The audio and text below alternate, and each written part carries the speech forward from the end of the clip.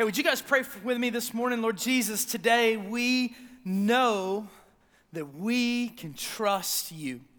God, we know that we are rolling out of an extremely divisive, extremely hard and heavy week. And God, we want you to know that, God, today we come before you. And God, we just ask you to intervene on our behalf across our families, across this nation, across this world. And God, we are just praying for healing. God, we're praying for healing among the so many families that are struggling with COVID. God, we're praying for healing for Pastor Mike right now as he is in the hospital battling. God, we're praying for healing for so many that have lost loved ones this week or over the holidays. And God, we're praying for healing for our country, Lord.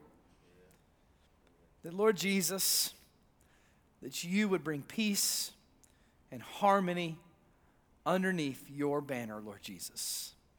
And it's in your name that we pray. Amen. Amen. Well, welcome to church today. I would have never guessed a couple of months ago when we put this date on the calendar for the kind of a specific focus today that we would be rolling out of one of the craziest weeks that our country has had since it has been established, or at least in my lifetime that I've been living. But you know something is really, really incredible. For the believer, man, I just want you to feel the sovereignty of the Lord and how God is in so control, how he knows what's happening, he's not surprised by anything. And today, what we're going to look at in Scripture today has the possibility, could be one of the biggest challenges that I and you and everybody that is with us, if we can grab onto today's challenge, we can see something incredible happen. If you have a copy of Scripture, I want you to go with me to two different places. One, I want you to flip over to Acts chapter 6. Acts chapter 6, and if you're on a paper copy, put a bookmark in there somewhere. We're going to land there later on. But if not, I want you to go with me to Mark chapter 10. Mark chapter 10 first, and we'll be at Acts 6 later on, Lord willing, if our time holds. But here's what I want to do today. I got three goals for today. I want to lay them out so we know where we're going. Everybody knows what we're doing. Number one, I want to look at what I think and what I believe is one of the most ignored biblical commands or biblical challenges in all of Scripture. I want to look at that, and I also want to see how is it that if we can follow that God will bring healing, and he will bring peace, and he will bring the name of Jesus to sweep across this world. But secondly, I want to look at who's responsible for living that call. Who is it that's responsible for walking this and doing this and living this out? And then on the backside of this morning's message, on the backside of this worship time, we are going to set some men apart. We're going to ordain. That's a fancy church word for saying we're going to set some men apart to serve a specific role in this church for God's kingdom on behalf of his people. So that's what we're going to do today. Mark chapter 10, we're going to start there because I don't have a lot of time and I got a lot to say. Mark chapter 10, I'm going to read through it, we're going to talk through it, and we're going to see where God takes us. Here it goes. Starting in verse 32, it says this: They were on their way up to Jerusalem. Now pause there. I promise we're not going to do this much, all right? But you got to know the context, right? They're on their way to Jerusalem. The they that they're talking about is Jesus, it's the disciples, there's some stragglers around them that we don't know a whole lot about, and they're on their way to Jerusalem. They're ascending towards Jerusalem. This is the last time they go to Jerusalem. It's almost the Passion Week. Jesus has his face set towards the cross. They were on their way up to Jerusalem with Jesus leading the way. You may want to circle that, leading the way. It's important. And the disciples were astonished, while those who followed them were afraid. Again, he took the 12 aside. All right, he's having a little huddle, a little team time. Again, he took the 12 aside and he told them what was going to happen. We're going up to Jerusalem, Jesus said, and the Son of Man will be delivered over to the chief priests and to the teachers of the law. They will condemn him to death. They will hand him over to the Gentiles who will mock him, who will spit on him, who will flog him and kill him. And then Jesus says this, 3 days later, he will rise. He will rise. Now this is incredible because they're pressing their way, they're walking their way on a literal Jesus death march towards the cross. And Jesus, for the third time, Jesus goes into this narrative about what he's about to do and what is about to take place. And it's just crazy to me when I read this. It's crazy to me when I look at this that I wonder sometimes, and I read into text a whole lot. I have an incredibly big sanctified imagination sometimes, but I just believe that there's times where Jesus is just like, really? Do we really have to talk about this again?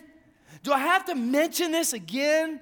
But here's what I realized. I kind of stopped in my tracks this week when I was studying this, when I thought that, and I was like, well, yes. And do you know why? Because I spend about half of my life with Jesus doing this same thing for me, right?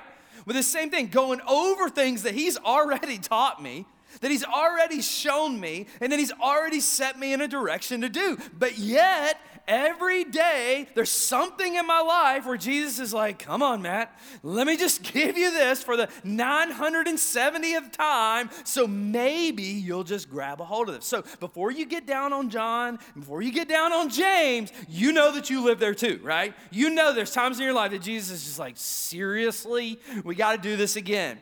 But I want you to see what's happening right here because Jesus, he looks at me, he's like, look, I'm going to give my life. I'm going to give my life for you, for the sins of the world. And if it couldn't get worse, 2 of the powerhouse disciples speak up. Now, normally this is a good thing, but this time is not. Watch what happens right here. 2 of his lead guys, verse 35. Then James and John, supposed to be 2 of the powerhouses, right? Didn't mention Peter, he's usually talking to.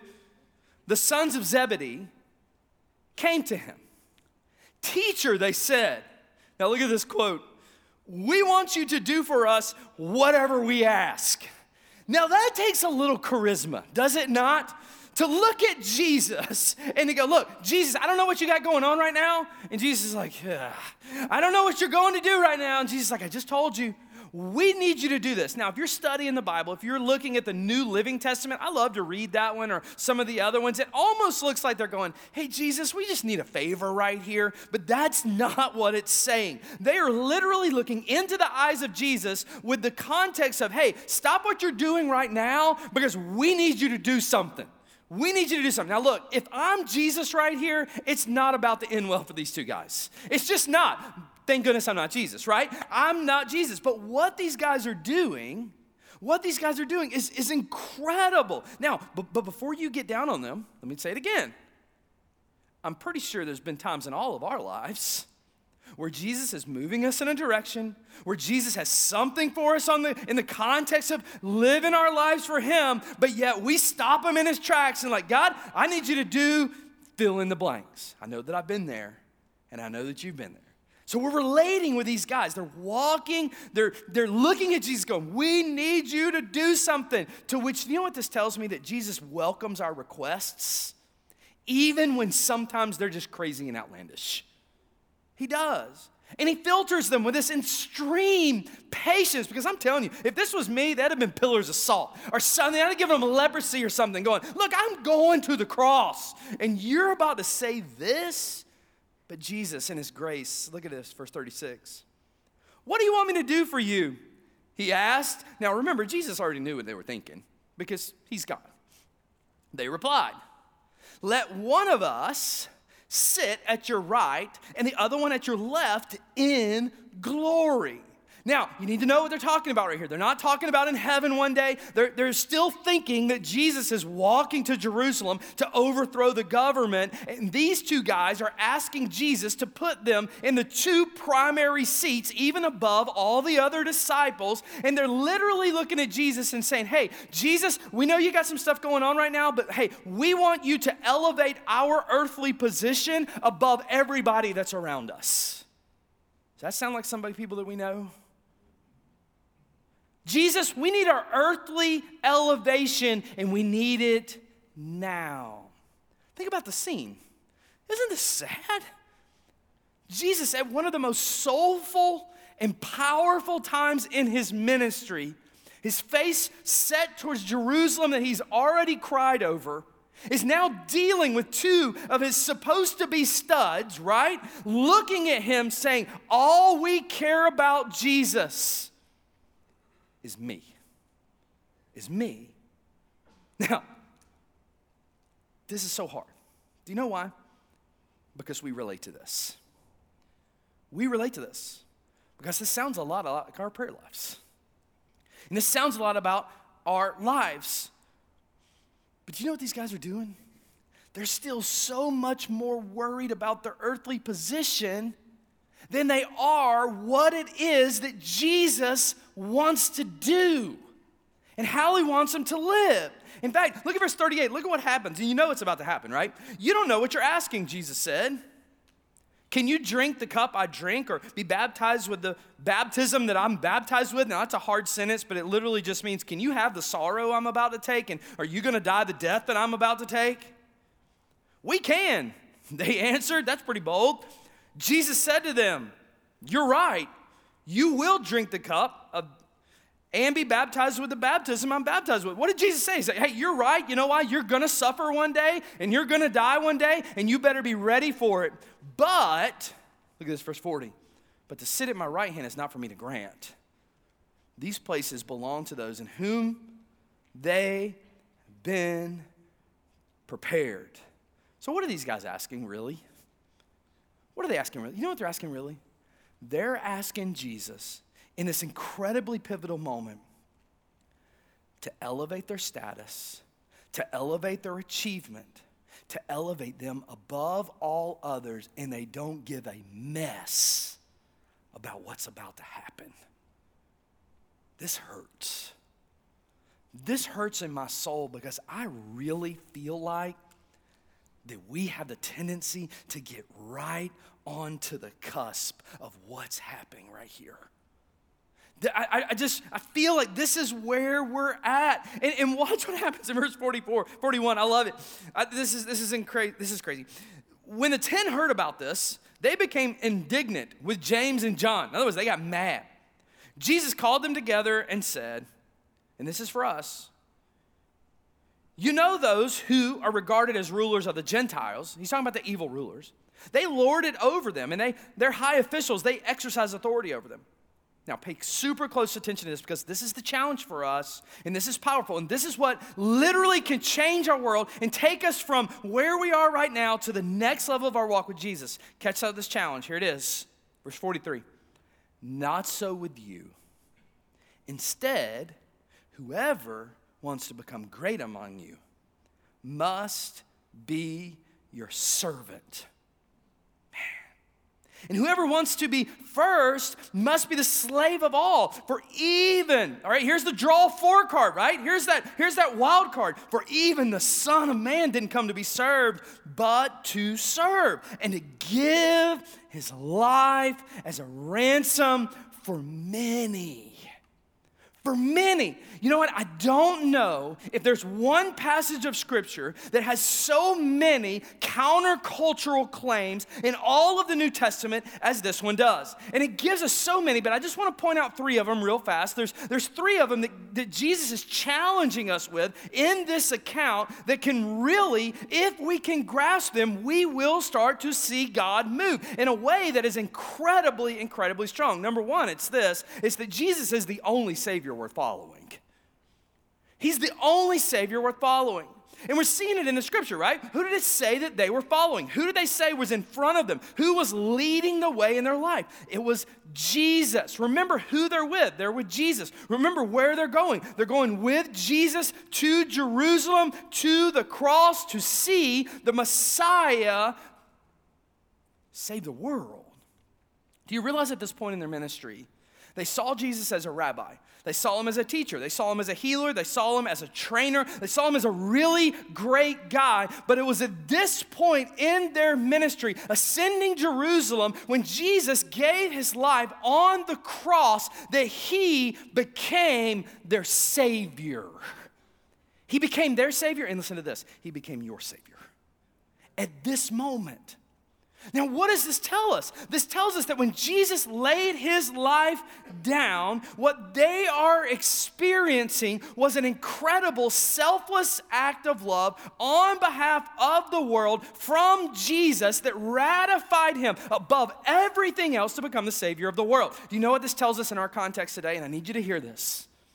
This tells me that our country is not our Savior.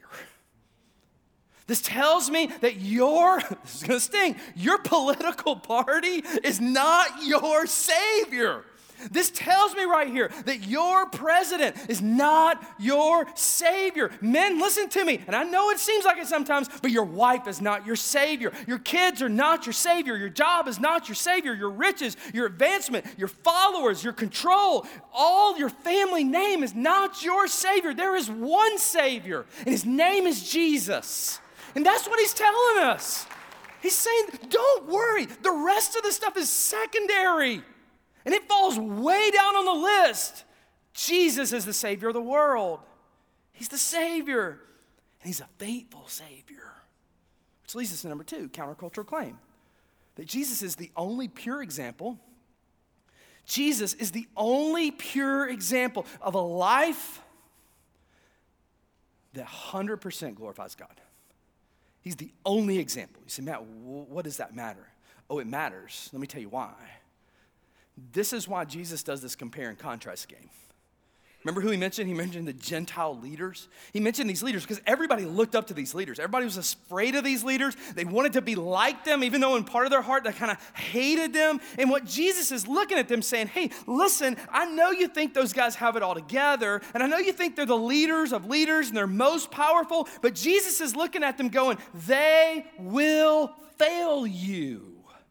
In their parts of their life, Jesus is saying that they're just lording things over you in order to advance themselves, in order to advance who they are. So I want you to see what's happening. Jesus says, hey, look, I know that you look to those people on a high pedestal, but listen, the goal of the Christian life is not for you and not for me to follow an earthly Savior. It is to follow a Savior that gave his life and 100% glorifies God. That's Jesus. And what this is showing me right here is that I'm not called to follow an earthly leader. I'm not called to follow a denomination or a specific church or religion. My goal in life is to set my mind, to set my heart, to set my thoughts on King Jesus, because he's given me the example of how in everything that I do and everything that I say, I honor God. That's what it's saying. It's pretty clear. The goal is to set our minds on Jesus. And what did Jesus show us? He showed us how to become less so that God may become more. That's what he showed us. Which leads us to the number 3 claim. This is where we're going to spend most of our time. That was just the intro, all right? Here's how we're going to spend. I'm just kidding. You're going to lunch. Here's number 3. Number 3 counterculture claim is this, is that Jesus calls us to get off the throne of self-advancement and to become a servant. This passage is really clear, right? He calls us to get off of the thrones, I just need to say this again because I want to settle in, of self-advancement and to become a servant. And this one stings a little bit. Why? Because it's completely countercultural of first century Palestine and it's completely countercultural of today. Think about it. In this world, when you think about power,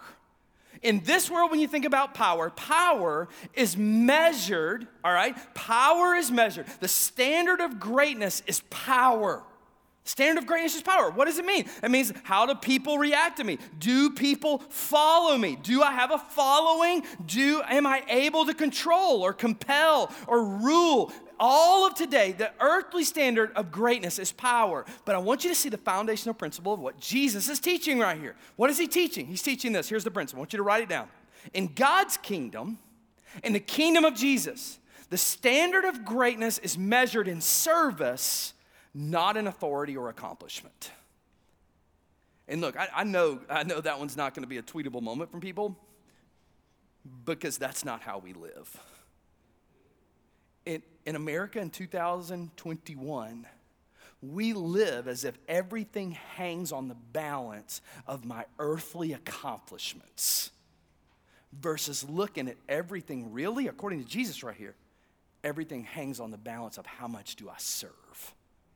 How much do I lay my life down to people? Now, pay close attention. I want you to see what Jesus is saying. Jesus is saying the question is not what kind of service can I extract out of others. The question is, what service can I give to people? This is a game changer, because here's the thing.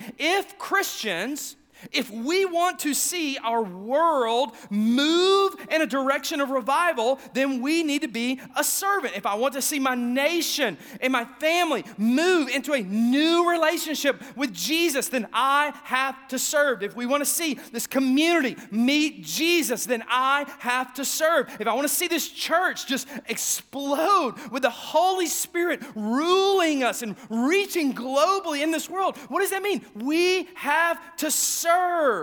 The only way that any of this stuff is going to happen is when we move away from self. This is what this ain't Matt talking. When we move away from self and we move towards serve. It's the point of the whole story. It's the point of the whole story. Isn't this what Philippians chapter 2 says, where Paul says, do nothing out of selfish ambition or vain conceit? Rather, in humility, what did he say? Value others above yourself. Not looking to your own interest, but to the interest of others. In your relationships with one another, Paul says, have that same mindset as Christ Jesus, who being in the very nature of God, didn't consider equality with God something to be used to his own advantage. Look at this. Rather, he made himself nothing. And what did he do? He took on the very nature of a servant. And this is tough. But if you're hearing this, you're going, okay, man, I get it. You're telling me to go be a servant, but who do I serve? Well, number one, you serve Jesus.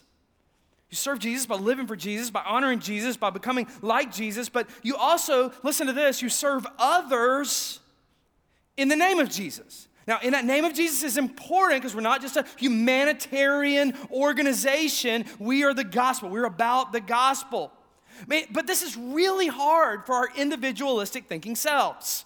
Our country was founded on individualism. Our country was founded on the idea that I am this guy. And I get that. I love that fact about our country. But on one side, we've lost the ability to see others greater than ourselves.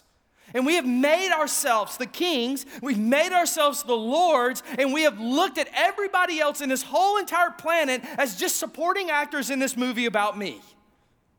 That's how we live our lives. What did Jesus say? Verse 43, not so with you.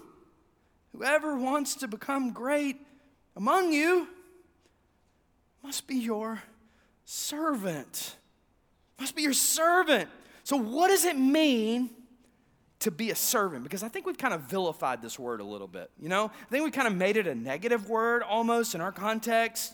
What does it mean to be a servant? Here's what I want to do. I want to spend just a minute talking about this word servant here in the Bible because it's an incredible word. In the Greek, it's diakonos. That's the word that we get, and that's important. I just want you to kind of let that rattle around in your brain a little bit. And a servant, a diakonos, is literally this. It literally means just to become a personal attendant to. And when you see your life as a diakonos or a personal attendant to King Jesus and not yourself, things begin to change. The context begins to change a little bit. You begin to see things through a different light. Now, we see this word diakonos, we see this word servant all through the Bible. There's about 100 times almost in the New Testament alone. We see this word. We see it in John chapter 2 at the wedding feast, and the people that were serving the wedding party were diakonos. It just means a servant. We see it with Mary and we see it with Martha. We see what? That Martha was diakono, or she was serving while Mary was just sitting. We see it in 2 Corinthians, all over 2 Corinthians, when Paul is talking about that he is a diakonos, or he is a servant to the king. We see it all over, referring to the idea that our role is to serve. In fact, Peter, that would have been at this event that we're looking at this morning, in 1 Peter chapter 4, says this. He says, each one of you should use whatever gift you have received to diakono, or to serve others as faithful stewards. Now, what is all of this saying? All of this is saying this: if Jesus is your Lord, if Jesus is the person you're following, if you've given your life, listen, this is what it's saying. The calling on your life primarily is to become a servant of the king and to attend to your needs next. You say, Matt, that does not sound like anything I've ever been taught. That's because you've been taught wrong. Why is that? Because our King has the ability to sustain us. God is saying, you serve. Let me ask you a question, and we're going to come back to this question later, but I just want you to let it rattle around in there for a minute. When it comes to your life, what kind of time do you spend serving the king versus serving your own agendas? And if you don't get anything else from me today, I just want you walking home with that question, because that one question can change us. Because so much of America is about me versus I'm serving the king. I'm serving the king. Now, hold on to that a minute, because there's another word diakonos is used in the scripture. The word diakonos is used, I told you 100 different times, but there's an extremely formal way that it's used, and it's where we get our English word deacon. Diakonos is the word for deacon. And this is incredible. If you follow the logic, it makes sense. If diakonos is a servant, is a person that's called to be a servant, person that has been willing to give their life over to the Lord. But in a formal sense, diakonos is a deacon, which a deacon is nothing more than a called out and set apart formal servant leader that has been called into the role of serving the church. That's what a deacon is in Scripture. Now, if you grew up like I did in church, when you think of the word deacon, you got a lot of thoughts rattling around in your brain. Number one, they're all smoking in the back. Number two, they're all mean because they ran you out of the gym. All right, that's just kind of where we grew up with deacons. And number three, they were always fighting. I don't know. They were fighting about something. That's just what deacons come to mind. But the word diakonos is where we get the word deacon. And the word deacon literally means to become a servant, or to diakono, or to serve. But what I want to do just for a minute is I want to tie the idea that we're all servants into the fact that this morning we are setting apart some specific diakonos, some specific deacons. And we do that by looking at Acts chapter 6. Acts chapter 6 is the first mention of the formal deacon, that when we kind of say the word deacon, where we see it in the Bible. And it's always important to go back to the Bible. It's not about burnt hickory. Let's just look at what the Bible says about them, and let's look and see how they carry this role of a servant. I think it's important. Acts chapter 6, verse 1, you're going to like this. It says this: in those days, when the numbers of the disciples were growing and increasing, the Hellenistic Jews among them complained against the Hebraic Jews because their widows were being overlooked in the daily distribution of food. Now, pause there because I got to catch you up, because this is awesome. The church is growing. It is blowing up, which some people go, there couldn't be problems. The church is growing. Oh, the church is having problems, all right? Churches always have problems. You know why? Because we're there. That's just how it works, all right? We're all sinners. There's always problems. Now, these problems are incredible. I mean, you have these older ladies, these older Greek ladies who are not being taken care of like the older Jewish ladies, and now they are upset about it. This is a pastor's worst nightmare. It's incredibly bad. Number one, here's the deal. The senior adult department is upset. And when they're upset, everybody's upset in the church. Number two, it's about the ladies. And when the widows are upset, it's double dose of being upset as a pastor. Number three, it's an ethnic battle. So they got some racial tension going on. Number four, they're calling people out of the leaders of the church because they're not doing their job or not feeling like they're doing their job. And to kind of put the cherry on top of all this, it's about food. So you've got a firestorm of all kinds of problems going on in this church, but it's still growing. And watch what happens in verse 2. So the 12, they gathered all the disciples together and said, It would not be right for us to neglect the ministry of the Word of God in order to wait on the tables. Now, what's that about? It's kind of weird. It's a little bit cryptic. Is it saying that pastors and the apostles should never serve people? No, that's not what it's saying. But what it is saying, and I'm thankful that it is saying this, it's saying this: the primary role of the shepherds of the church is to pray, it is to study, it is to present the Word of God, train in righteousness, and lead the church. That's what it's saying. It's not saying that we don't stoop to the level of serving people. It's not saying it. It's calling out leaders like myself, other pastors, to do those things. But here's the problem. There's too many people to do those things and keep up with everybody else. So the Holy Spirit gives the apostles a way and sets the tone for us of how we can take care of people. Verse 3, brothers and sisters, choose 7 men from among you who are known to be full of the Spirit and wisdom, and we will turn this responsibility over to them. This is the first time in the Bible that the formal deacon is appointed and recognized and chosen. Now let me unpack this because there's some things about it. This is the prototype deacon. This is how this church follows the Scripture and how we see a deacon operating. They're not decision makers. They're not the ruling body. Hopefully they're not in the gym smoking cigarettes. They are a called out body of men that are following the Holy Spirit, that are serving people. Now notice a couple things about them. Number one, they were men.